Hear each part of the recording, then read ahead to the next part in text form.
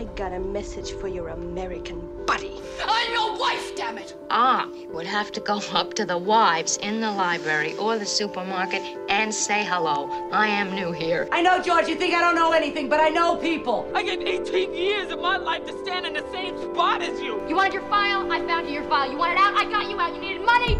I found you some. Now, let's face it here. I've got to, latch on to something in my life. Oh, yeah, you blend. No use to try to sweet talk me, Miss Scarlett. I knows you ever since I put the first pair of diapers on you. Who was gonna love me? Who was gonna make me feel good? I wish I had a mother like me instead of nice. Nice gets you shit. I got a 2-inch thick sirloin steak sitting defrosted right this minute. One young guy come over and supper with us tonight. What do you say? Hello and welcome to another episode of the Best Supporting Podcast, a podcast dedicated to celebrating and dissecting the performances of our favorite Best Supporting actresses. My name is Nick Kachanov, and the award for Best Cock goes to, here we go again, Dirk Diggler. And my name is Colin Drucker, and let me just check on something. This is a giant cock.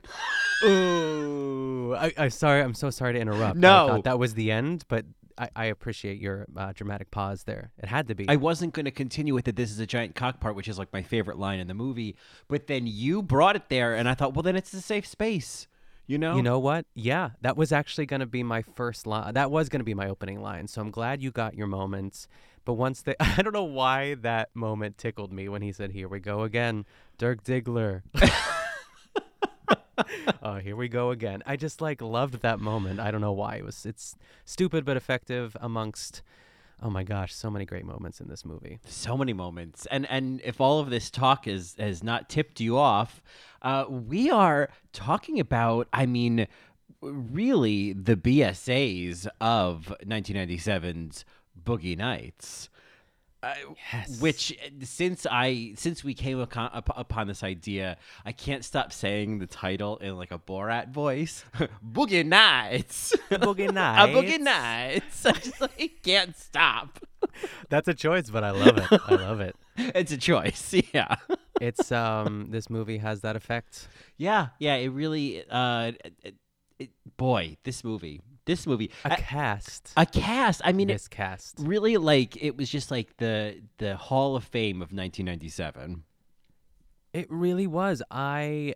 Folks, for just to kind of and just for the conversation too, I was definitely stoned the first time I watched it. I guess the first half or first hour, and then when I picked up for the rest of the movie, I was not stoned. But good Lord, this movie's so much. It's so much better when you are stoned because it's just it fits the vibe. And I every single person that kept showing up, I was like, you. It was so fun. Yeah. I'm glad you brought up being stoned because I was high watching this, as I tiptoe back into the workforce. I'm like, well, not yet. I'm not going to be responsible yet. Let me send out a couple resumes and light up a joint. And we talked about this with Rent last week, where Rent is a really great experience when you're high. And Boogie Nights is perfect. Boogie Nights is designed for it's 1998. And you have the movie on VHS from Blockbuster, and you pack your bong from 1998 with your 1998 weed, and you get high in your 1998 basement. This is perfect for that. I really loved this movie, just to kind of start the conversation. I think I am trying to think, and I guess I should have just I could do it now as well too. Paul Thomas Anderson, it's what else did he do? Do we like him? I just feel like he's one of those guys that I thought everyone hated him, but then people were like, but his movies are great. I don't know. What's the deal with Paul Thomas Anderson? I am not super familiar. I feel he did Magnolia. He just did Licorice Pizza a couple years ago. Yes. I did see Punch Drunk Love many years ago, and I remember liking it way more than I expected to. Yeah, I think I like his style. This whole movie is shot so beautifully, and I feel like it's the first time I kind of noticed a single shot. And I can't remember any of those moments that it actually happened, but it felt like it at least when they're just walking I loved every single party scene because it just felt like you were totally immersed. I mean, even the opening is like a 3-minute shot of like, you know, kind of coasting into the club and basically meeting all of the characters as Jack and Roller Girl are coming in. Or no, it's not Jack and Roller Girl. Jack and Amber are coming in. Like, that was all until we get to, you know, Eddie, aka Dirk Diggler. Like, that's all one single take. And yeah, I know that it's a little like there is an element of that does kind of feel like cool, like dude bro movies from the 90s doing like, oh, look at this, it's a single take, but like I eat that up with a spoon, so whatever. I'm one of them then, I guess, you know. Yeah, it's interesting you bring up like Straight Boys. Is this a movie that straight boys love? You know what I mean? Like, I feel like the movie nerds like it. You know, that was a lens that I kind of watched this through. Was like, oh, this totally feels like, yeah, like maybe not to the same level of reverence as, say, like Casino or Goodfellas or, you know, just like those kind of like dude movies. But I feel like this has kind of a similar energy. It's a longer story. It's, you know, it's got violence. It's got sex. It's got boobs, you know. It moves quickly. I feel like it has all of the aesthetic of like all of the aesthetic of I guess I would say like dude bros who are into film, you know. But I'm into it. I mean, I'm trying to think if I would like. I'm so glad I'm discovering it now as like an actrosexual pushing 40. You know what I mean? I feel like it's even better to go back and watch this movie for the first time. I guess not go back, but just watch it because. Like all of these people are like so successful now, too, even more successful than they were in this movie. Yeah, it is like there is a strange nostalgia to watching things in the 90s. Like I think there's always something interesting about like in the 90s. I feel like, you know, there are people like Burt Reynolds who is he's a star from the 70s and the 80s in this movie in the 90s. You know what I mean? Like whereas we're now having that same experience in a way. You know, what, almost 30 years in the future, where it's like, oh wow, that was John C. Reilly back then. You know what I mean? It's like there's a Queen, John C. Reilly. I mean, the Queens in this movie. It's chock full. I'll say that. I feel like there are at least two. There's another queen in this movie. Don't get me started on Philip Seymour Hoffman. Don't even. Like, I just can't. I can't. I mean, most of the reason this isn't just like Julianne Moore in Boogie Nights is because in some ways the BSA, the top of my list is Philip Seymour Hoffman in this movie. Philip Seymour Hoffman in the 90s is just a vibe. And I feel like, in my mind at least, this is all he did in the 90s. Like, Philip Seymour Hoffman in Twister is one of my favorite Philip Seymour Hoffman performances. It's almost exactly like this, only like the straight, like dude version of it. Yeah, I mean, I remember watching Boogie Nights years ago when I was like 12 on the, you know, in the living room while my mother was upstairs. I had the volume on at like 2, so I was missing everything. Yes. And I remember like, probably because the volume was at 2, I didn't grasp at the time that his character was gay and was like, you know, Jones and for Dirk. And so to my naive eyes, when he like kisses him at that party, you know, halfway through the movie, I was like, oh my God, plot twist. But watching it this time, it was just so fascinating to watch this awkward, clumsy, sloppy gay man kind of navigating this world full of like hypersexual straight people. I'm obsessed with it. I feel like I want to put a pin in it and like kind of dissect a little bit. Oh, yeah, absolutely. Because it's like it's too much at once at the beginning. Yeah, we'll lead up to it. We got to lead up to it. And I'm looking up his. You know, what did he do before Boogie Nights? You know, let's check. Well, he was in When a Man Loves a Woman, which has the beautiful Andy Garcia. I'm sure we've talked about it because of Andy Garcia. I don't know. So that's Andy where Garcia. It's where Meg Ryan and look him up. Oh my God, Andy Garcia is. Oh yes, I remember this. Yeah. I don't remember his name, but as soon as yep. Mm-hmm. Yeah, and she has she's a drinking problem. It's really fun. Love it. But yeah, this was right after Twister. You know, so he was definitely in his era. I love that. But anyway, I mean, I feel like the other significant role for me of Philip Seymour Hoffman in the 90s, and then we'll broaden the discussion, is Happiness. Have you seen Happiness? No, I've not even heard of this movie. Man. Oh, it's really disturbing. Not in like a violent way, just like really like, just kind of bleak, like a bleak view of like really like messed up people. And oh my God, his character is so fucked up. But it's like a whole ensemble cast, and there's a world where we could do a great episode on it because Jane Addams is in it. I was just gonna say, Dylan Baker, Cynthia Stevenson from Home for the Holidays. Oh my God. We know her. Louise Lasser, who I love. Ben Gazzara from Hysterical Blindness. Molly Shannon. Anne Harada from Smash. I thought I saw it the exact same time. My heart stopped. I couldn't remember how to say her name. I think those are my dying words. Yeah. Wow, Bethany. Wow, Bethany. Wow. You say you support Anne Harada, but you really don't.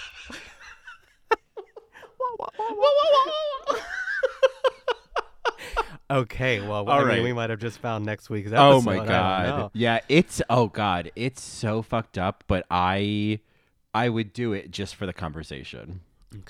Okay. So and for the more of Philip Seymour Hoffman, who is just, I mean, like, I feel like it's so film dude bro cliche to love Philip Seymour Hoffman, but I just feel like it's it's like not liking Ann Dowd. It's like, why would you take it? She's great. He's great. Just give it to them, Yeah, I mean, oh my God. I mean, I love Capote. I think I've only seen it once, and that was like all I needed to see, if that makes sense. It's not that the performance was, I was like, I don't know if I want to go through that again, but great. And obviously that was the movie he won his Oscar for, but he's great in Doubt. He's so great in Doubt. That's right. We have talked about him before in Doubt. Yeah. Yeah. And you love him in The Savages.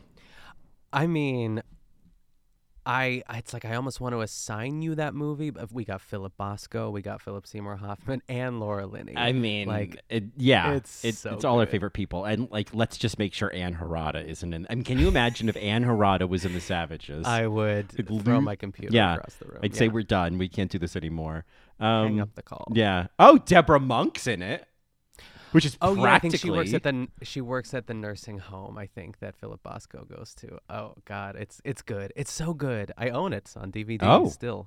I mean, I think I did see it, and maybe we've talked about this, but I just remember, like, it is the aesthetic of a miserable winter day.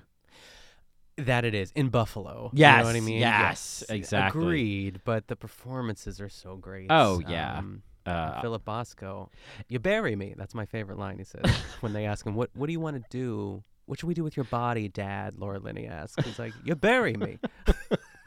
He's losing it. Just makes me think of Annette Bening and The American President. So what do I do? You bury me. You bury me. I mean, I feel like that cold, miserable winter's day in Buffalo is like the opposite aesthetic of Boogie Nights, which is just certainly in the first half, and maybe being Stone supported this, is just that like that sort of glamorized like freewheeling 70s LA energy, Yeah, I dig it. I love the not to jump too far ahead, I guess, but I loved the dance montage. I had such a great time. I was moving, I was bouncing on the couch, just bopping my head around. I feel like they needed to be on roller skates, but they weren't, Yeah, there's like literally a dance break in this movie. I was like, okay, I guess we're doing this. We're gonna stop and we're gonna let this happen. But at that point, you're like halfway through the movie and it's like, whatever you want, baby, Yep, exactly. Yeah. Well, I mean, I feel like even if you haven't seen Boogie Nights, people listening, you know what Boogie Nights is about. Boogie Nights is about the rise and fall and eventual, spoiler alert, revival of the career of 70s and 80s male porn star Dirk Diggler, as played by Mark Wahlberg. Marky Mark, who I have to say, I think he did a great job in this movie. Same. And again, another actor that I don't know. I just feel like he has canceled energy, but I do like him.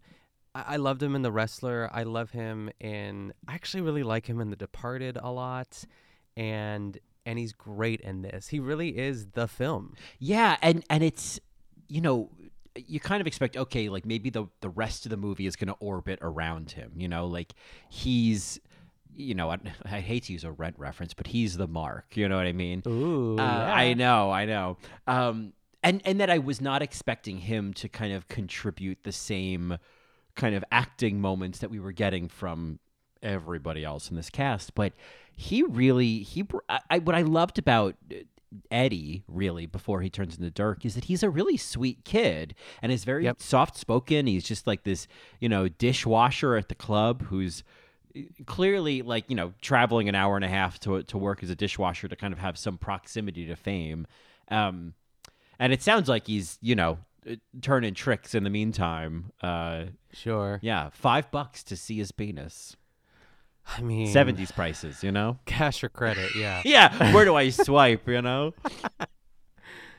And so, like, I think again, I hadn't seen this movie in such a long time, but I had forgotten and didn't appreciate the fact that, like, Eddie eventually, obviously, you know, the fame and the drugs and whatnot kind of, you know, turn him towards the third act. But I didn't appreciate just how genuinely sweet he was before that, even once he kind of got into the business.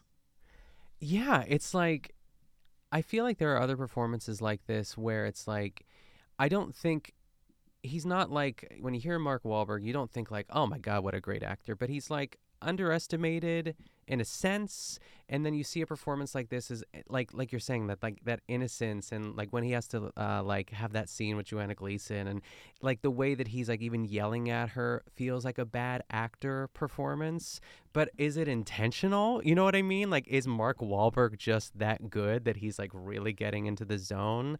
I don't know, but either way I'm enjoying it. It's a good question, because I you know, watching that scene, because of course, yeah, we do get in Act 1 Joanna Gleason as Eddie's mother, Eddie's alcoholic mother, who is great, who I loved until the scene where he comes home and she's drunk, and then it turns into this like over the top screaming match in his room, and the ripping of the posters down, and go be with that fucking whore and all that. And I wish that it never, I wish that it stayed at the level it was in like the kitchen scene earlier that day, you know? Yeah, I think it's like what you say when, like in a scene when someone is just like, if someone is just screaming, you know what I mean? It kind of loses its, like the meaning behind it, because all you're hearing is screaming. Right. And I was losing all the nuances that she was playing, like in the quieter moments, even when he first got home and she was sitting there in the chair, and it was like, ooh, Joanna, look at you. But then it was like all of that energy got kind of spent really quickly in this fight. And what I did like was, even though there was a lot of screaming between the two of them, I really liked the nuance of him screaming like, be nice to me, just be nice to me. And he like did that classic actor moment of drooling. I love when an actor drools. Yes. Yeah, it's like Eddie wouldn't really have any experience. Like, it seems like he keeps everything inside. So when he does yell at his mom, it would be clunky. You know what I mean? It wouldn't really feel like he knows what he's saying, because he just isn't used to that kind of conflict. And I'm like, is Mark Wahlberg the greatest actor of our generation, folks? Just kidding. Right. Or I mean, and in some ways, it's just such like perfect casting, you know. And I think it's just like it's the right actor for this role, especially like knowing him as Marky Mark in some ways up to this point. You know, it's so smart in terms of like, who do you put into this role that we kind of already see them as this not super emotional sex symbol, you know? Yeah, but also like he has to be super hot but super naive, and also a little bit of a dope. Like he's so goosey. Like when he's showing Amber around like his new house, and he shows her like all the rooms and the cars. He's such a sweetie. Oh God, he's such a goose. He's so sweet. Yeah. And even like his first scene with Amber, and he's just like, I just want to do a really good job. And like, is it okay? And I think he says, is it okay if I make it really sexy? And it's just so like, oh, Dirk, what a sweetie, and He really is. yeah. And I mean, I think, just as we're talking about Mark Wahlberg's performance, I think it must be mentioned towards the end of the movie, that face journey that he had at Rahad's house. Yes. That was, I was like, oh my God, what is with us this year? We're in our dude phase. We're just like queening out on men's performances. But like, if you're going to give me a face journey, then I'm gonna take it. Okay? Yeah. That scene was so stressful. Oh my Alfred God. Molina though is crazy. He's so good. It was so good. I love that. I love that he's in the movie for like 9 minutes. Yeah. He doesn't show up until like 2 hours and 10 minutes into the movie. It's insane. Oh my God, those firecrackers. It's such a perfect, it's the cherry on top to that whole scene. And watching John C. Reilly jump, I think I jumped with him every time that stupid thing went off. Oh, I loved it. I loved the feeling of that, of knowing that. And again, some people might say this is Paul Thomas Anderson kind of being so taken with himself, but I love the feeling that we were intentionally being kept in a really tense situation. I love the sense that the screws were being turned on purpose, and yes, that yeah, of course, he's gonna throw one of those little bombs, and it's gonna go off right when you think a gunshot would go off, Yep, I know. It's perfect. And this movie did have, certainly in the third act, did have that quality. That oh God, I don't know at what point anyone's going to get killed. You know what I mean? There is that kind of that mobster movie feeling of oh, when someone gonna get shot, when's it going to just suddenly happen? I know. I was like, please just don't let anything happen to Scotty or Buck, because I loved Don Cheadle in this movie. Oh God, I was so worried because I did not remember what would happen. But indeed, let's talk about some of these people that are surrounding Marky Mark, because it is really an incredible cast. He is. Let's start with Don Cheadle, because I forgot he was in this, and he plays Buck, who's a fellow porn star who's trying to get into the speaker business, and stereos and and woofers and subwoofers and whatever else they got. But this to me almost felt like a classic example of not that John Cheadle was nobody in the 90s, but of somebody who was similar to John C. Reilly, who was familiar but turned into an even bigger star in the next couple decades, Yes, absolutely. I thought he was, the bank loan scene is so great, and I cannot believe that is Melora Hardin. Melora Walters. Melora Hardin. Melora Walters. Melora Hardin is Jan. Yeah, I keep getting them. Melora Walters. Yes. I have to say that, I actually think Melora Walters, I would maybe like to nominate as Best Featured Ensemble for the Westons. Yes, and folks, if you can't remember who Melora Walters is, she plays Anna's mom in Pen 15. Yeah, and I love her in that. And in this, she plays Jessie, a fellow porn star, who it just is a great. It's such a great featured supporting role. She's not a main supporting character, but she pops up throughout the movie. She has a plot line. I think she has a lot of nuanced little moments. I think she's so great in this role.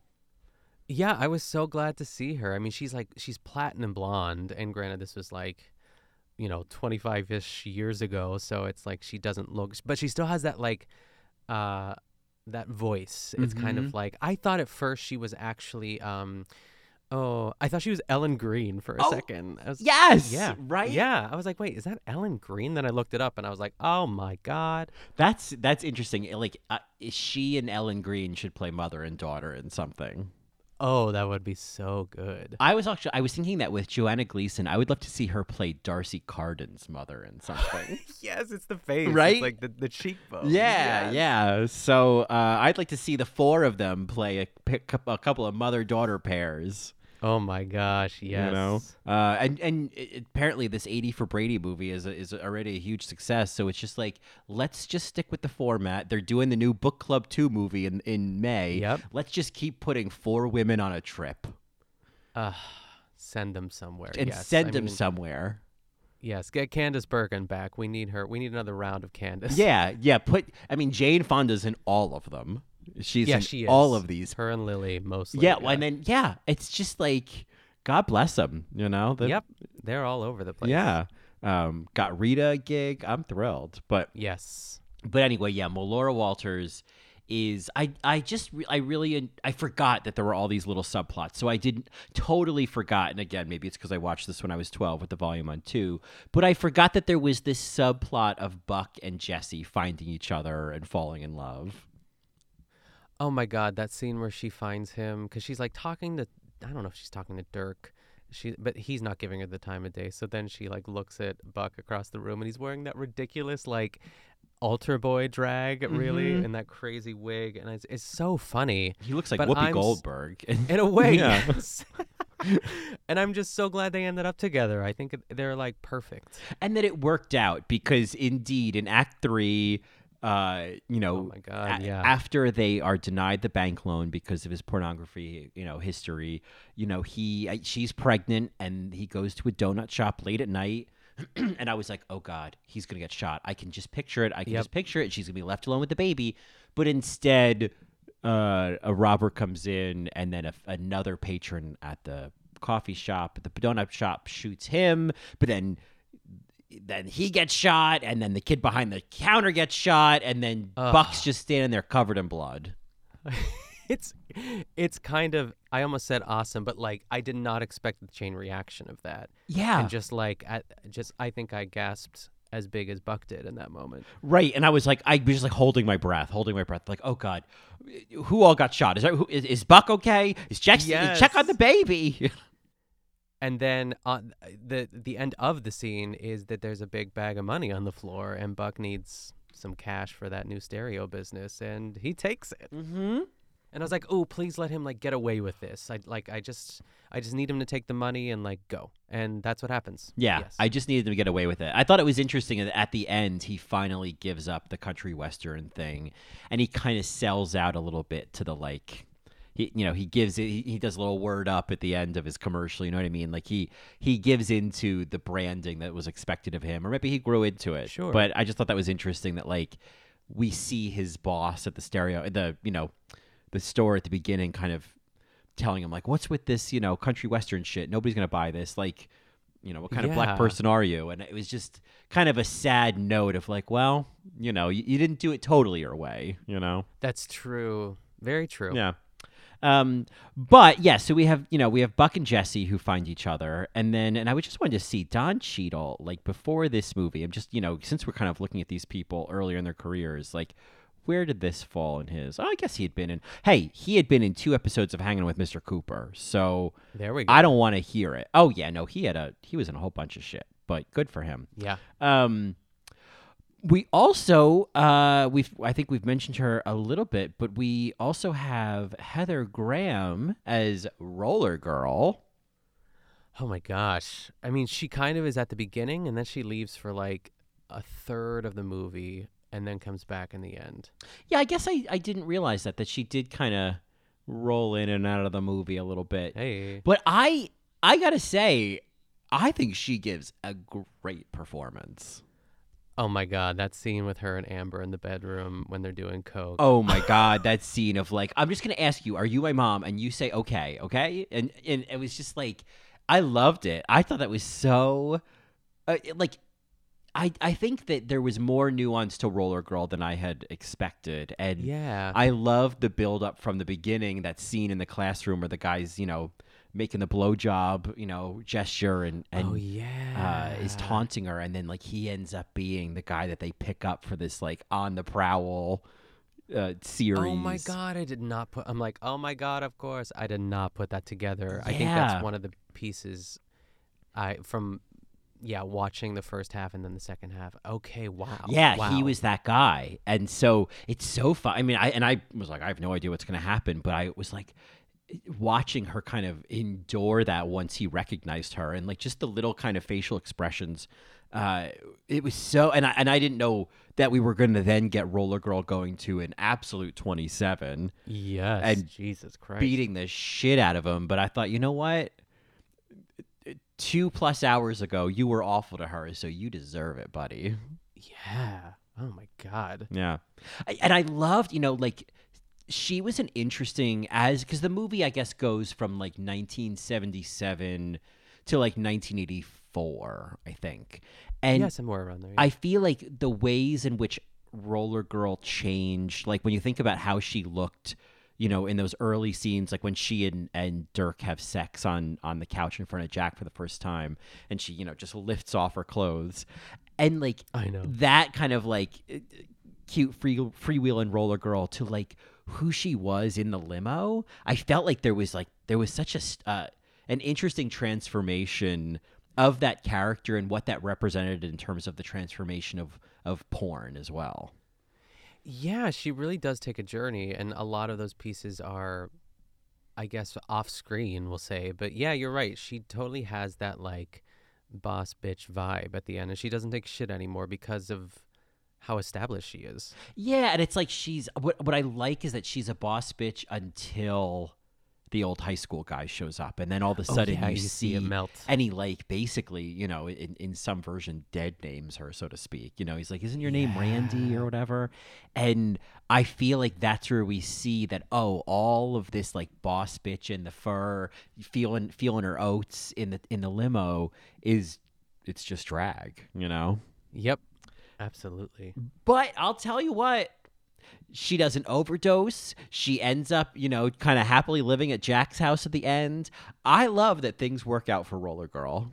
Same. I love it. I love that Julianne Moore is her mom now. Yeah, she goes back to school. Like, it really, I mean, there is something to be said for the fact that certainly it's not a happy ending for everybody in this movie, but it is a surprisingly happy ending for a lot of people in this movie. Yeah, it feels like the same kind of vibe with from White Lotus season 2, like Lucia and the other girl, like at the end, they like swindled everyone, and they're like, "We're fine." Right, and you don't expect them to like quote unquote get away with it. Yeah. It was a much smaller role, but I also loved. It was sort of similar to Roller Girl on a smaller scale, but Becky Barnett. Yeah, I wanted more Becky. Me too. Nicole Ari Parker, who I believe is Lisa Todd Wexley on And Just Like That. Oh my gosh, that's true. Right? Why wasn't that like at the front of her IMDb? I guess she's as ashamed of it as the rest of us would be. That's so interesting. I felt like that could have, that should have popped up right away, but it does not. Yeah. And I think that's actually the only thing I know her name, and she was on a TV show when I was like, what was that show she was on forever? Was it Girlfriends? I don't know. Oh, well, now I have to solve this, but there was a show that she was on that I remember seeing the ads for, but it was just like a show here it was. Oh, she was in the Soul Food show on Showtime. There we go. Yeah, I remember that. I remember that is because, and this is relevant, back in the day, Showtime, they kind of had, how like HBO had like Real Sex that would come on at like 1 a.m. or Taxi Cab Confessions.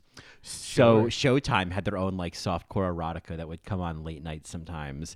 And I never wanted to miss an episode of Love Street, or Red Shoe Diaries, because I might see a man's butt, Yeah. But watching all of that Showtime, I always saw commercials for Soul Food. And so I'm sure that's why I saw Nicole Ari Parker's name show up so many times. There we go. You knew her before you even knew her. Yeah. And that's relevant because, bookie nights, men's there butts, things like that. Yeah, she was great. Yeah. I wish there was more than what we were given, I guess, but she's just kind of part of the gang. She is, I think my favorite moment with Becky is after Amber and Dirk's first scene. Once it's over, once they call cut, she immediately runs onto set with a robe for Amber, and it's such a great little detail that like, what is the energy once they call cut? How are people treated? Yeah. Oh my gosh, I remember it now that you say that, but yeah, I do like that. Yeah, and I guess she is a porn star as well, but I think we maybe see her in one scene with Dirk in a like montage. Yeah. But yeah, basically she's, we see her at party scenes, we see her eventually get married to this guy who is not in the porn industry. And, you know, there's like a scene at her wedding, and that's kind of the last we see of her. But in the deleted scenes, apparently we find out that her husband had been abusing her, and Dirk came and like saved her. I love that. Yeah. So apparently also in the deleted scenes, Dirk's parents or Eddie's parents were killed in a car accident. And that girl, Sherry Lynn, he was sleeping with now, you know, lived in his childhood home. Oh, wow. Yeah. So that's cool. Yeah. Yeah. So Joanna Gleason, you know, unfortunately does not survive this movie. Yeah. Amongst others. Like, for example, William H. Macy. Yeah, Little Bill himself. Little Bill, who I don't think we've talked about on this podcast before. I don't. I'm thinking, but no, I think this is his debut. Yeah, him or his wife, who I guess I don't know if we've all gotten over the college cheating scandal. I feel like she was the lesser of her and Lori Loughlin. I feel like Felicity Huffman was like the lesser criminal in all of that. Do you remember all that? Yeah, of course. I feel like people were more. They were out for blood with Lori Loughlin, and but Felicity Huffman was like, she was too. I mean, she's the more famous of the two as well. But yeah, what a time. Yeah, and I guess I don't know. Maybe she just like, I feel like maybe like Felicity Huffman. Maybe she got like the standard cheating package, but like Lori went for the premium. You know what I mean?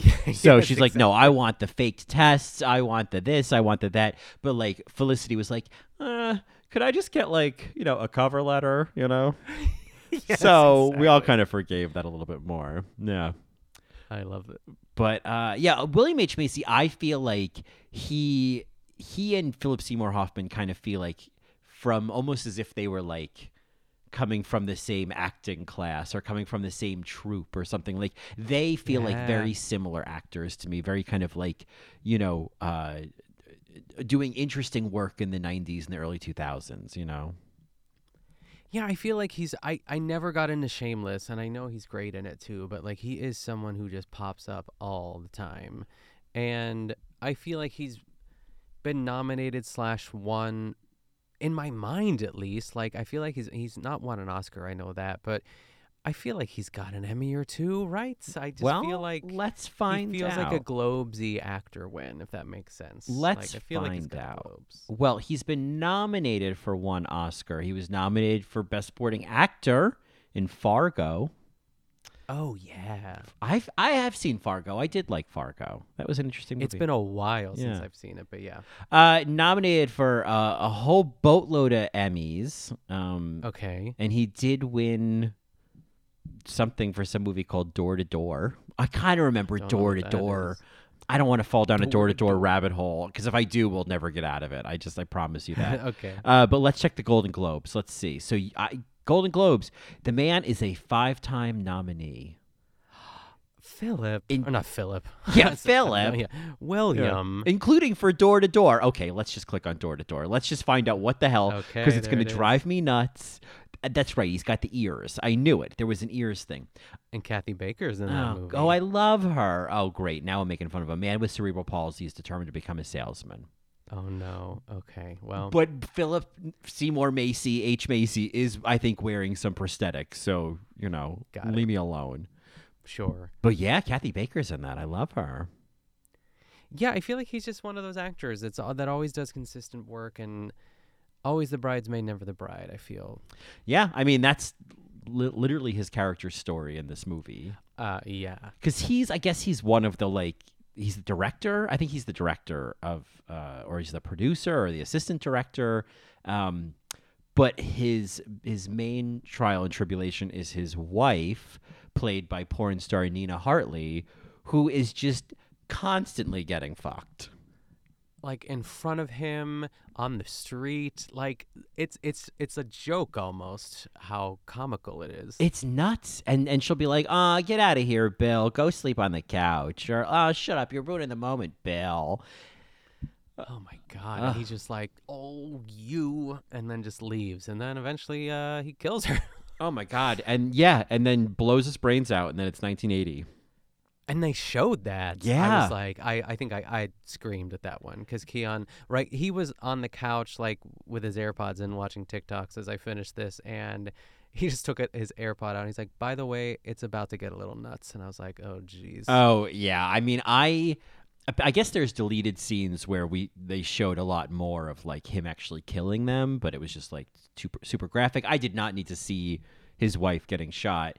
But this was, I mean, I'll say this. I don't love watching people shoot themselves in the head, but I thought as an editing moment and as like a break of like an act break before 1980 and as like the end of the 70s, it was genius. It was New Year's Eve. Yeah, it was really kind of a great beat. So, and I'm sure there's all sorts of meanings because I feel like if I were to really read into this, he was so responsible for so much of like providing the film equipment. And then in the 80s is when we kind of see, and I think it was even at this New Year's party where we see the conversation about video and shifting to video and how, you know, that's kind of the future of porn. And so I kind of feel like there's an interesting like metaphor here that this guy, this, you know, like this is the death of that era, you know? Oh, I love that, Colin. Yeah. That's cool. So yeah, and again, I mean, it's so like this movie, I feel like it's just teeming with like amazing supporting actor performances, like great supporting actor roles. You know, obviously like his character dies, you know, a little more than halfway through the movie or whatever, but like a very memorable role. Like if I were in this, I'd be like, I had a great role in that movie. Yeah. Yes, absolutely. I read that he like read it and instantly was just like, yep, I'll do this. Yeah, and he's perfect for it. It's also like who else was going to play this role, you know? Yeah. Well, speaking of men, and I know we got to get to Julianne Moore eventually, but there's just so many men to get through. I know. And let's talk about a regular co-star of hers, Mr. Brown himself, come to bed, Laura Brown, John C. Reilly. Oh my God, I didn't even put that together until now. Yes. Yeah. I mean, I'm terrified. I'm terrified. I just thought he was so funny in this movie, and I didn't even know he was in it. And in ways, I was like, it does ring a little bit of Step Brothers. Obviously, that came like way later, but it's similar energy to that, and I was just so on board. That is a great point. I was thinking about that watching this, especially the scenes where he and Eddie / Dirk, we'll just call him Dirk from now on, he and Dirk first meet, and there's kind of a sizing each other up and you know, well, how much can you squat? How much do you lift? And it's all very, like, it does feel like you're watching, like, Step Brothers. And it made me think that, like, we always, and obviously, you know, John C. Reilly co-starred with him, but we always kind of think of as Will Ferrell as like the king of like the man boys of that era. Yep. And I think he certainly is, but I think John C. Reilly is doing even more nuanced work in the field. Yes. It's like improvised energy. Like I feel like some of his lines just couldn't have been scripted, but if they were, then props to you, mama, because I was just him dancing in the booth as Dirk sings his song, like just like stupid moments like that. And it's a really interesting role because I almost expected that we were eventually going to get like a rivalry between Reed and Dirk because it was like you almost got a sense there was it seemed like a plot that they didn't carry through, that Dirk was eclipsing Reed as like the male porn star. And even in these movies they were doing together, it was like, oh, let's take out that one scene of Reed and like, you know what I mean? Like there was a sense that like we were going to get a fight scene of Reed feeling jealous of Eddie's fame, you know? I would have loved to have, I think John C. Reilly fighting is such a funny, he would do great. Because I'm thinking of Step Brothers too when they fight each other. But I agree. It's like, I'm kind of glad for that, I feel, because, and I feel like after everyone sees him in that first scene with Amber, that everyone's just like, oh yeah, he's the Meryl Streep of the porn industry, and he just wants to be buddies with him. Right. Like that's what ends up happening is that they're definitely like, they're good buddies through the whole movie, and there is never a conflict between them. It doesn't seem like Reed is ever really threatened by Dirk's fame, and I guess that's part of that is because, like a lot of them, you know, like Buck, for example, it doesn't seem like this is what Reed really wants. Like he wants to be a magician, you know, he's a magician. I was just going to say that's where his passion is. And so I think obviously like a big distinguishing point between Dirk and these other guys is like this. He even says like this is the one thing. This is his one thing that he's been given is that he's got a big dick and he knows how to fuck, you know, and like and that and what gets him off and then what he wants most of all is to be a star, and he wants that more than anyone else, you know, he's working with. Yeah. Even more than Reed. Yeah. And I, you know, I loved Reed. And I was so worried when they were at Rahad's house. I was like, if Reed dies, I swear to God. Yeah, I was going to be really upset because you feel like it's like Reed feels impressionable enough that he would just kind of go along with anyone. But I like that he, you know, him and Dirk kind of, you know, hiding behind that bar. That's what I would have. I mean, I never would have gone. I was so nervous because the scene before that is Scotty's in that scene and he's kind of warning Dirk about it. And I was like, Scotty, please don't go, please. Oh, yeah. I know. Scotty would not have survived. Well, that was the thing, too, is I also didn't know what was going to happen to Scotty. And I was like, oh, please. There was a gay bashing in this movie, but please let it not be Scotty. Yes, yeah. Exactly. Well, who joins them on that trip to Rahad's, of course, is another interesting smaller character is that character of Todd Parker, the mustachioed go-go dancer played by Thomas Jane, who I kind of think is like if you can't get Aaron Eckhart, get Thomas Jane. Yep, I get that. Yeah, I'll take two. You know what I mean? Like, yes, I mean, yeah, like let's do like the Pepsi taste test. Let's put a bandana in my eyes and see if I can tell the difference. You know? Yeah. But he's a character where you're like, oh yeah, that guy's not making it to the end of the movie. Todd Parker's never survive. Oh God, yeah. I couldn't believe that scene went where it did. They could have been gone. I mean, but the whole scene is set up to be so tense, and it truly is. But I kind of loved watching John C. Reilly just like run away in the bushes. Yeah. I love he didn't make it in the car. Right. Yeah.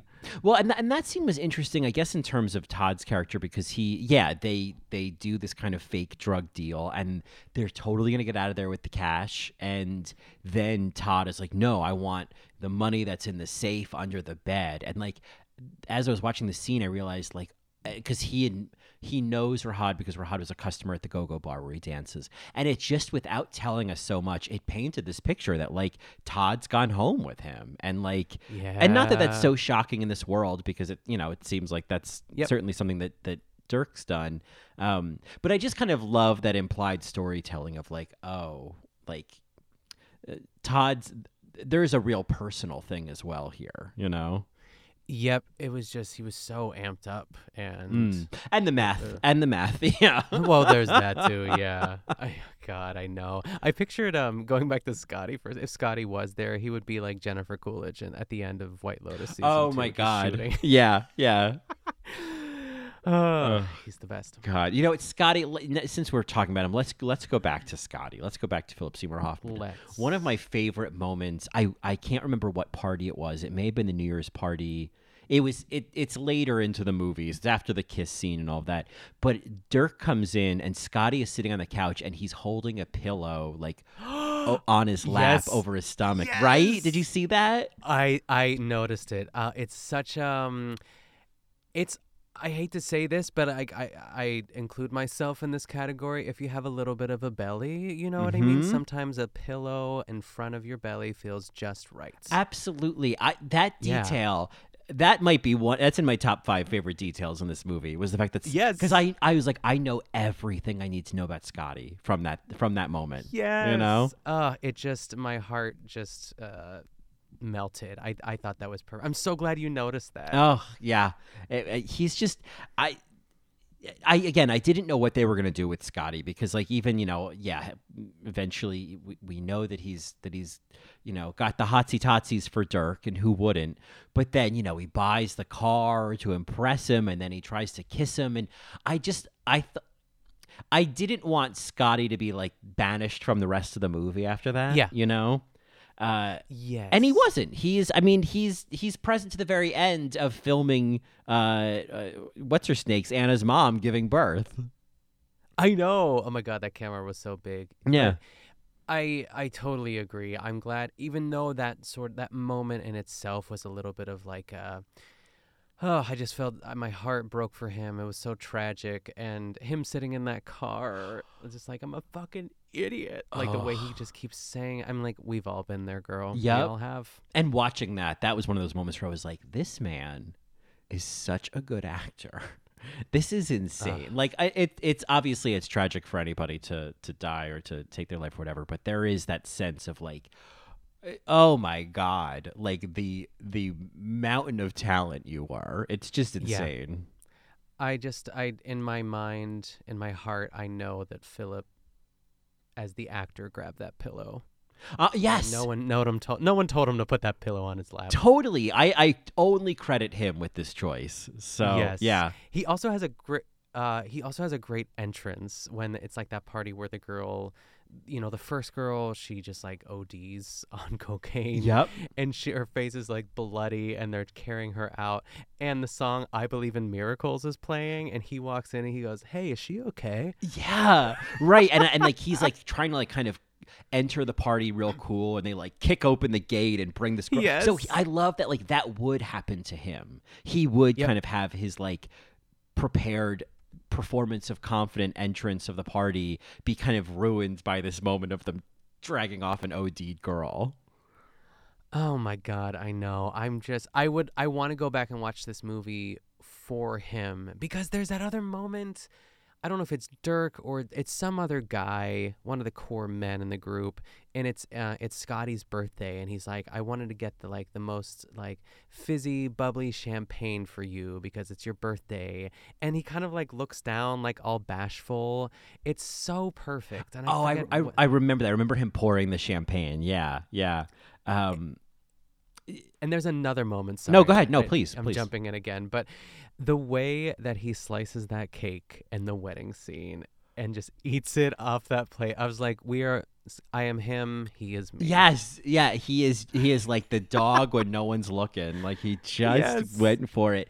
My other favorite little Scotty moment is when Dirk is all like methed out and he's like, Jack, I'm ready to fuck, and he's finally got his dick up, and then he and Jack get into that big fight, and Scotty is like behind Dirk and he's like holding his elbow, like holding his arm in his sword. It's no one. And I mean, no one told him to do that. And yet it was perfect. Yeah. This really is. This is the year of men. Fine. I know, 2023. It's the year of Let's get back to men. Okay.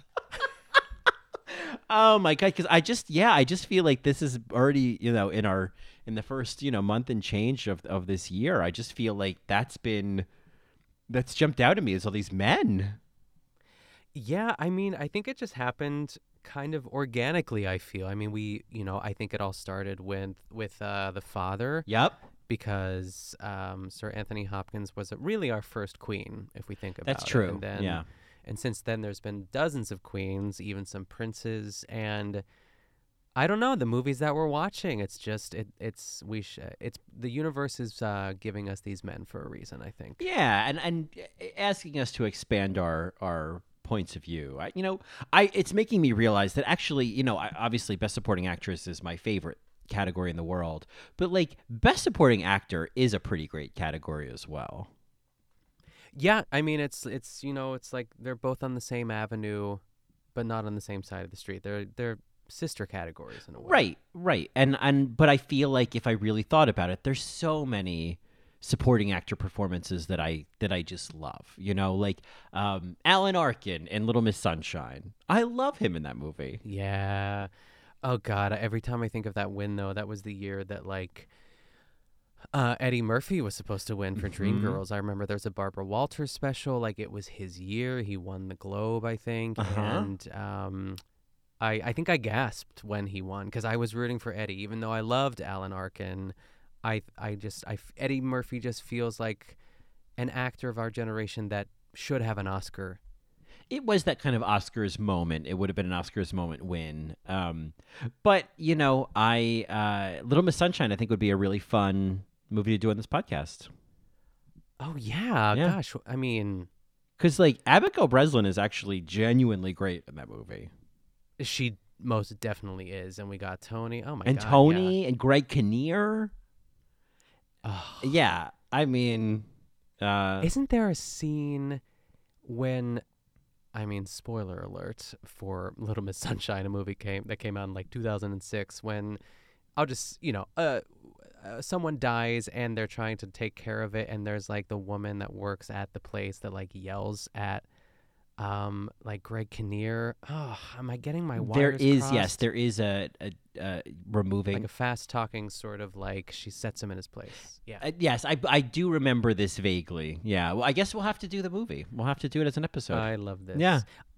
I wanted to say one more thing about Philip Seymour Hoffman. I don't remember the specifics of this, and I don't know if I'll ever go back and watch it, but I remember him being in Along Came Polly and him being so good in it. And I can't remember. I feel like he also plays a gay man. I don't know why, but he's definitely in that category where it's okay. I'll allow it. Well, he was in Along Came Polly, and he plays a character named Sandy Lyle, and that sounds pretty gay to me. He also was in Cold Mountain, which I still refuse to do. No, don't ever. I refuse. We can't. No, like I'll do Pollock before I'll do Cold Mountain. Let me tell you what. Oh God, it's so bad. Yeah. I mean, the movie was fine. Speaking of what, like a movie that feels like a cold winter's day. Right. Ugh. I just have no. I'm just not compelled. And in 2023, the year of the man, I need to do what I'm compelled to do. That's right. It's about men. Fist in the air. Yeah. Next week on the podcast, we're doing the movie Men. Men. Just all movies with men. We're just going to do 12 Angry Men, The Hunt for Red October. You name it. Does it have no women in it? Great. Deliverance? Finally. Yes. Anyway, well, we all this talk of men. Should we finally say her name? Oscar nominee Julianne Moore. I think. Do we want to talk about Burt? Do we want to save him for after Julianne? Here's the thing. I know, because he's also an Oscar nominee and won the Globe. Here's the thing. Burt Reynolds would prefer we didn't. I know. And he hated this. Yeah, and there's a part of me that's like, well, go poop in your hat. Then we won't talk about you. I know. He's dead. He's not listening. But let's talk. Okay, you know what? Let's just get Burt out of the way, because I thought Burt was fine. I think if I didn't know that he was not, like when you find out someone was nominated for something before you watch it, you just think it's good. I think he was good. I mean, I have no frame of reference for him, but I liked the character. I thought like the first half of like Jack Horner in this, like the first half of the movie, that first hour, I liked him. Mm-hmm. I thought he was charming. I think he's very handsome.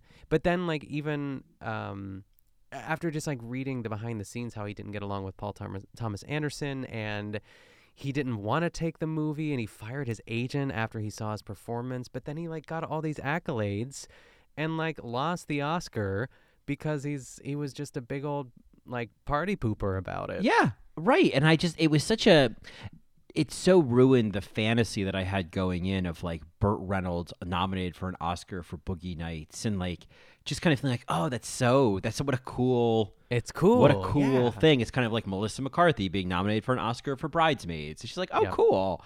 And so when I found out that he, I mean, I guess to be fair, maybe you read this as well, that it's like he and Heather Graham and what's his name's Mark Wahlberg are all kind of like, this movie's not really on their the tips of their tongues anymore. Yeah, I guess. And Mark, sorry, just say that because I guess Mark Wahlberg is super religious now, and I guess this movie did nothing for Heather Graham's career until she did, believe it or not, Austin Powers, and obviously we know Burt's feelings. So it's interesting when you like. We have our opinions of like, oh my God, Heather Graham, like this, what a star-making role, and it's like, nope, didn't do anything for her, Yeah, it's so funny to me that after he saw his performance that he thought he was bad in it. I guess, like, by the way, for those playing at home, Cuba Gooding Jr. won that year instead of Burt Reynolds, which we never would have got that speech. I mean, that is a speech. Yeah. Of all speeches. Show me the money. Yes. Right? Is that what he said? Oh, well, that's his line in the movie. Yeah, I don't think I've ever seen the speech. What does he say? I think he just kind of he goes off at the end like it's like this huge crescendo, but I don't know if there's like a quote to pull from it. I think he just kind of starts screaming. All right, well, and thanking everyone, and they pan out to everyone standing. Yeah, and Burt Reynolds, and it's great. Just and Burt Reynolds left. Just eating his creme brulee. Yeah, why even go, Burt? Mm-hmm. Maybe he didn't. But I bet anyway. he didn't. But I think he's very handsome, and I think he looks the part, and I think I thought he was quite good. But I don't have any point of reference. He's just Burt. Yeah, I think having kind of the lens of like Burt and like what was he in like The Best Little Whorehouse in Texas, or just like everything he did in the 70s and the 80s, and like being like a sex symbol of that time. I think it's so interesting to then cast him as this like big porn producer in a 90s movie. Like that idea is really clever, and I just wish he was leaned in. Yeah, I wish he leaned into it. Yeah. Well, old Jack Horner. Yeah, old Jack Horner. And then he died in 2018. Oh, okay. Well, now I know. R.I.P. Burt. Yeah, no hard feelings. Whatever. I'm like, speaking of hard feelings, yeah. Let's talk about Julianne Moore. I thought she was so great in this. I think it's like this role could have easily gone to Annette Bening. You know what I mean? Like, I think her role in The Grifters is almost identical to Amber Wave's Julianne Moore. Yeah, I loved her in this, and I feel like it's like I forget that Julianne Moore, it's like I want to think like, oh, Julianne Moore, she always does like proper movies. Like she would never get her tits out, but like she's been naked in so many things. She's done so many fucked up movies. She was in, have you ever heard of the movie Safe? No. Oh man.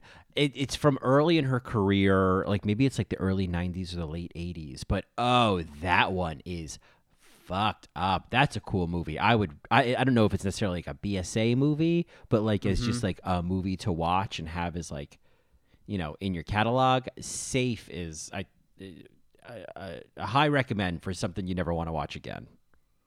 It feels like a movie that Keon has saw. I'll probably mention to him after we record and be like, "Oh my god, yeah." Oh yeah. It's from 1995, which feels like the late 80s. Jesus. Yeah, I know, right? And I think Safe was, and I have to double check this because I feel like if I'm going to bring it up, it was by Todd Haynes, who did Far From Heaven, which she was also in. So there we go. There you go. Oh, she's so beautiful in Far From Heaven. Yeah, I haven't seen that in forever, and that's got Patricia Clarkson in it. Yeah, it's like The Hours is distant cousin. Yeah. I feel like it came out not long after The Hours, and I was like, oh, there she is. There's Laura Brown again. I was just gonna say Laura Brown with a bold red lip. Yeah. Did you ever see Carol? No, I didn't. Me neither. Yeah, me neither. But yeah. And I think I started to watch it once, and I was like, "Oh, it's gay." No, I don't know. I wasn't in the right headspace. Yeah, click. Where are the men? Where are the men? Yeah, right. Throws remote. Yeah. Oh my god. I wanted to say because there's a moment where I can't remember which part of the movie that Julianne Moore wears a red dress. And it reminds me of that 30 Rock quote where Jack is, it's like the Nancy Donovan era played by Julianne Moore. Mm-hmm. And I don't know I think he's talking to like Liz or something. And he's like, and the quote is like, she wore a red negligee and you think it would have clashed with her hair, but it didn't. Then he like bites his fists like Dorothy Zbornak, Right. It's so funny, but it's so true. I feel like it's just kind of, I guess, a rule of thumb that like red is hard to pull off as a redhead, but she can wear anything she wants. She could do whatever she wants. Yeah.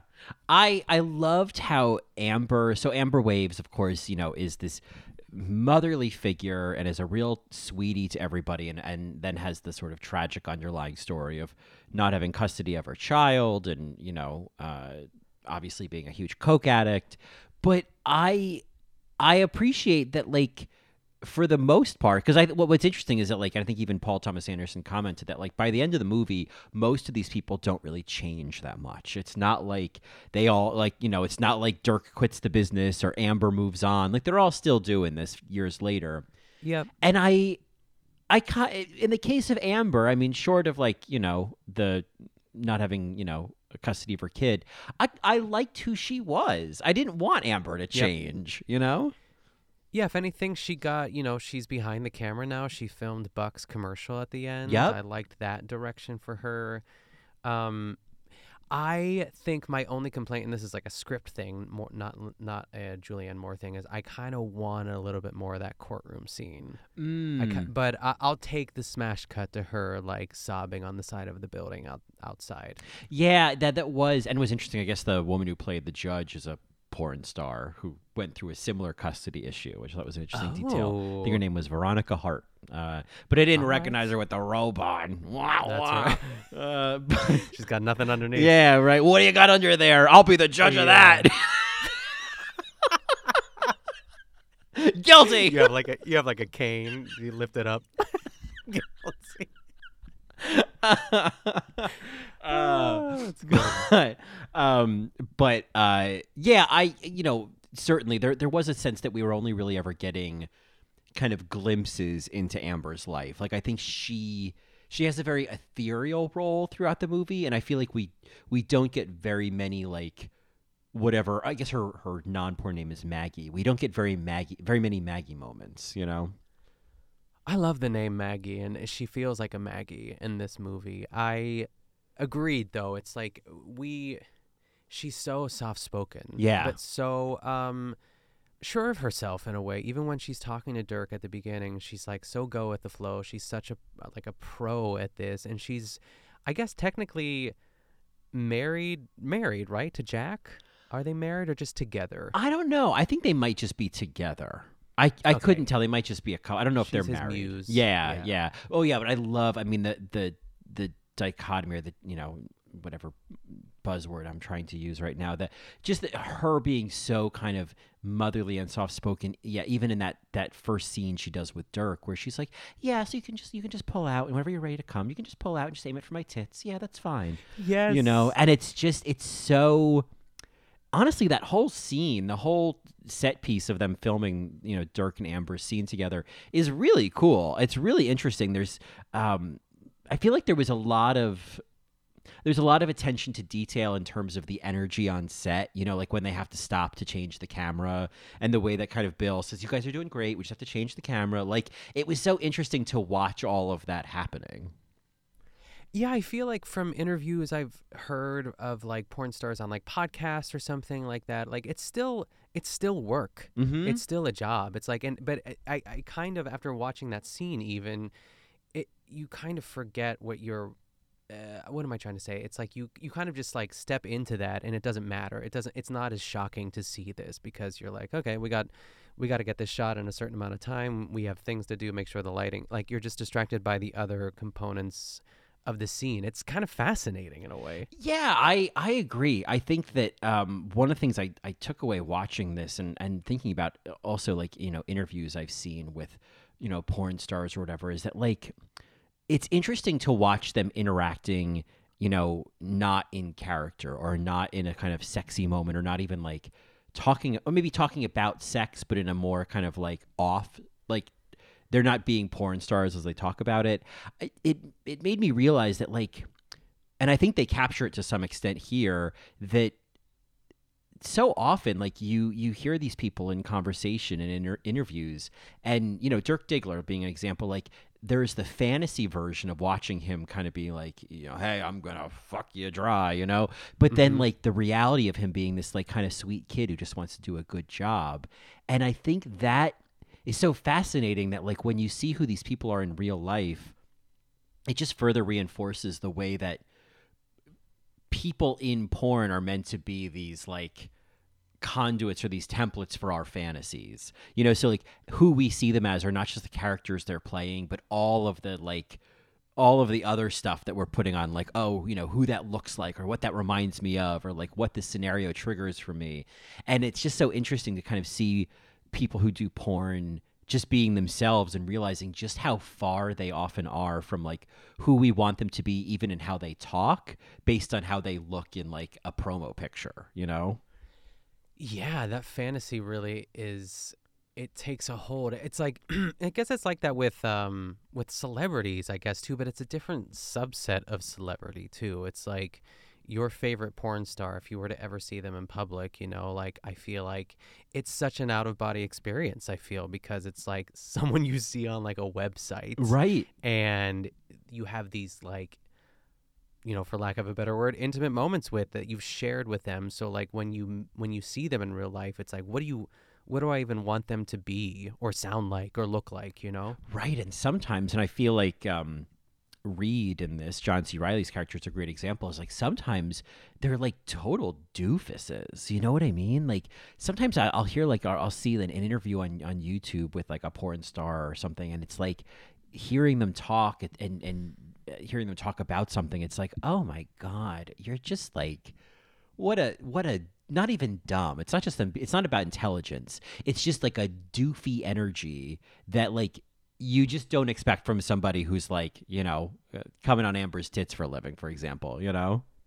Yeah, it's I mean, to take it back to Vanderpump Rules, it's like a Jax Taylor. It's like when you see him without hearing him talk, like he's so hot and so good looking and like has the smolder down, but he is like once you get to know him, and you're right, it's like it's not necessarily about intelligence, but like he's such an idiot. Mm-hmm. Like I guess but it's, and then it like that kind of fades away a little bit. Right. I mean, I think that's always an interesting thing of like when you see someone who's really hot and then you get to know them and you realize like just how much, because when you see them and you think they're hot, it's not just the physical features, it's what you think a person who looks like that thinks and says and sounds like. It's all of the like, or even how they feel. It's like a guy who looks like that is always really confident, whereas like he may be like a total like stumbling all over himself, and like maybe people find that cute, but maybe something like that betrays the fantasy. Suddenly all of those physical features almost like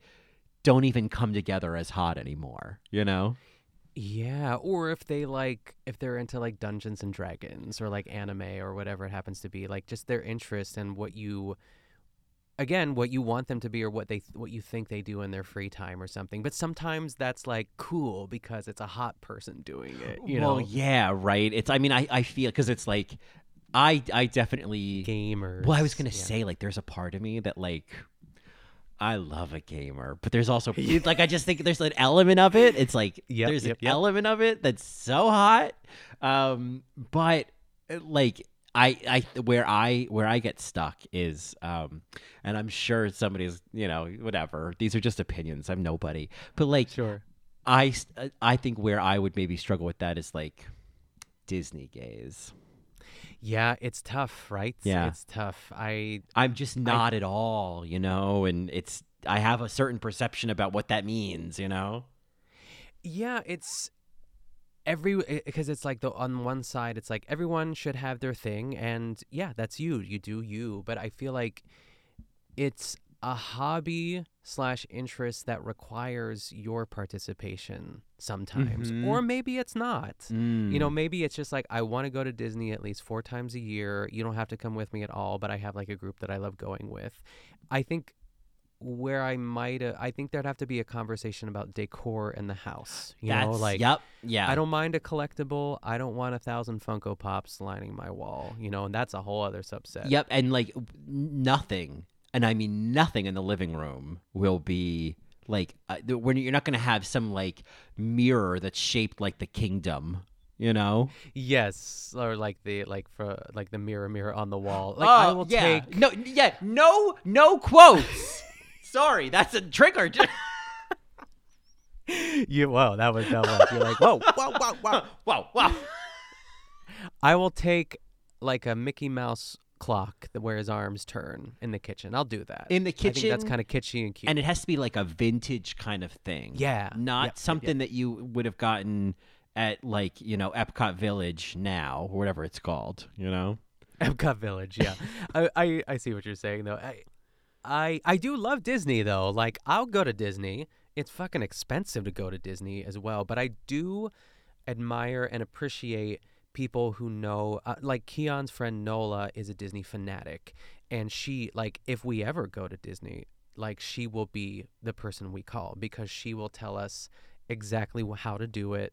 And she loves it. She like in an alternate life, she said I probably would have been like a Disney travel agent, but you have to take like a test and do all this other stuff. It's like it's really involved, and you know she has another day job that keeps her happy, so it's fine. But yeah, maybe Disney adults is the best. Better. That's another subset. I guess that's everyone as opposed to Disney gays. Yeah, because I mean, really, Disney. It's all. I have kind of a similar feeling on all, but you know what, like. Don't let me stop you. I'm not going to go to Disney.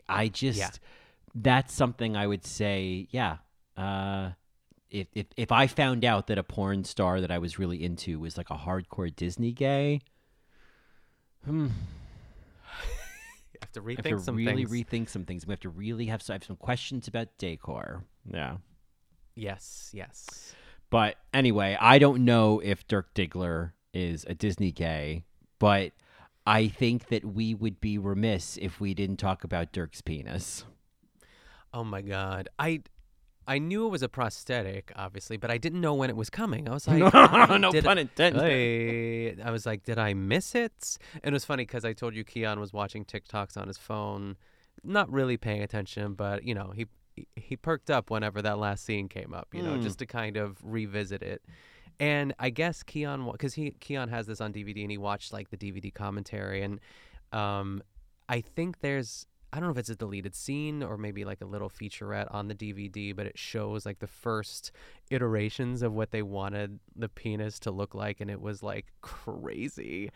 But I think it's pretty effective for 1997. Yeah. Yeah. I mean, well, it's so interesting now. We're in an age of prosthetic penises, you know, on The White Lotus. Yes. And in Euphoria, you know, like it's just like in some ways I was less surprised by it or less affected by it, maybe because the last time I'd seen this penis, I could barely get past the internet, the parental controls on AOL, you know. So like, sure, yeah. Seen a few penises since then, and so like it's a different experience. But there was that feeling of this was a moment. This was like, oh my God, he's about to take his penis out, and I think. I'll have to see that featurette about what they wanted the penis to be, but there is a part of me that feels like it maybe needed to. I can't believe I'm being a size queen about this, but I think for all of the buildup and all of the reactions, there was a part of me that wanted it to be a little bit bigger. Sure. Yes. Sue me, you know. Yeah, and I think never mind. Mark Wahlberg. I feel like he's a short guy too, so it almost feels like I don't know. I mean, not that short men don't have big penises, but like it felt disproportionate in a way. And in a way, I feel, I don't know if I wanted it to be small. I think I wanted it to be thinner, not too much thinner, but like it had some girth, right? It From did. What I wanted it to be thicker. I wanted to guess. I wanted to get nervous. I wanted to be like, what? I wanted to be as shocking as William H. Macy blowing his brains out. I wanted to scream. Yeah. And it just flopped out, you know. It did. But this, I just wanted even more. So sue me. But it's kind of like Rent. I appreciate that at the time, this was a big deal, literally, to have this in a movie in the theaters. You know what I mean? Have this big old prosthetic penis just sitting there, you know, not obscured, being the focus of the shot for an extended shot in a movie in the theaters. Like with Mark Wahlberg. I mean, like, I remember how much of a moment that was. And like, even though it was a prosthetic, it was like, yeah, but I still saw his pubic hair, right? You know what I mean? Like, was that all fake too? You know? Yeah. I feel like it would be such a cultural moment for this to like, why hasn't there been anything like this ever since? You know? More penises. Yeah, right. And like, enough with the prosthetics. I know. It's such I'm fascinated by it, and I guess maybe too it's like penises are weird looking. You know what I mean? Even if it's like big or whatever it happens to be, you know what I mean? Or even if the actor is like, I don't care, like, you know, and it's like a decent size and they feel comfortable. I think it's all about like that perfect.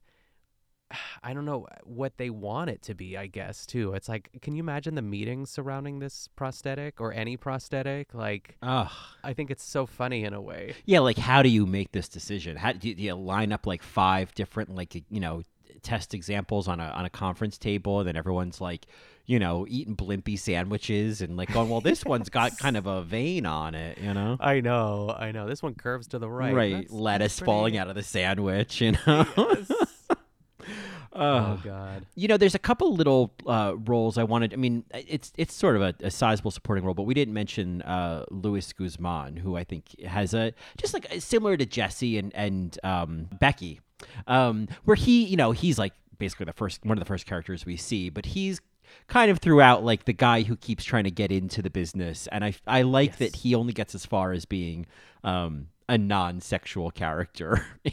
He's like the bartender. Yeah. But things work out for him too. He gets, he and his brothers have a nightclub by the end. But I know, I loved. Yeah, I liked him. I liked just his like. I think he was such a driving energy in that opening scene, and I thought that was cool. That like it was as if he was the star of the movie in the beginning. Yeah, I love a good like nightclub owner energy. Mm-hmm. Yeah. And then I also just wanted to mention, because I thought they were interesting characters, but the Colonel, played by Robert Ridgely.